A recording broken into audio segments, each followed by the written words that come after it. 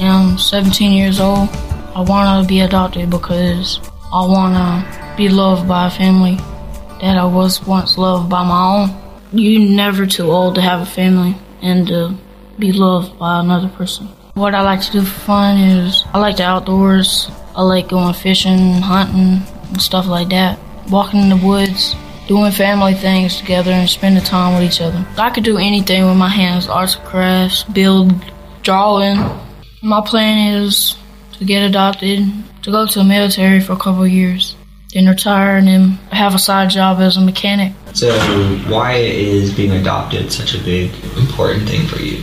Because I don't want to be out here in this world alone. I want to have somebody I could turn to and somebody I could stay with and talk to about my problems, since I don't have my own family to turn to whenever I need help. My ideal family would look like outdoor people who love to do things together, always around each other, spend time, and just have a good time with family. Talk to God, and I pray to God to help me and to give me faith. I just want to say I'm a really good kid. I've been through tough times in my life that most grown-ups have never even faced in their whole entire life.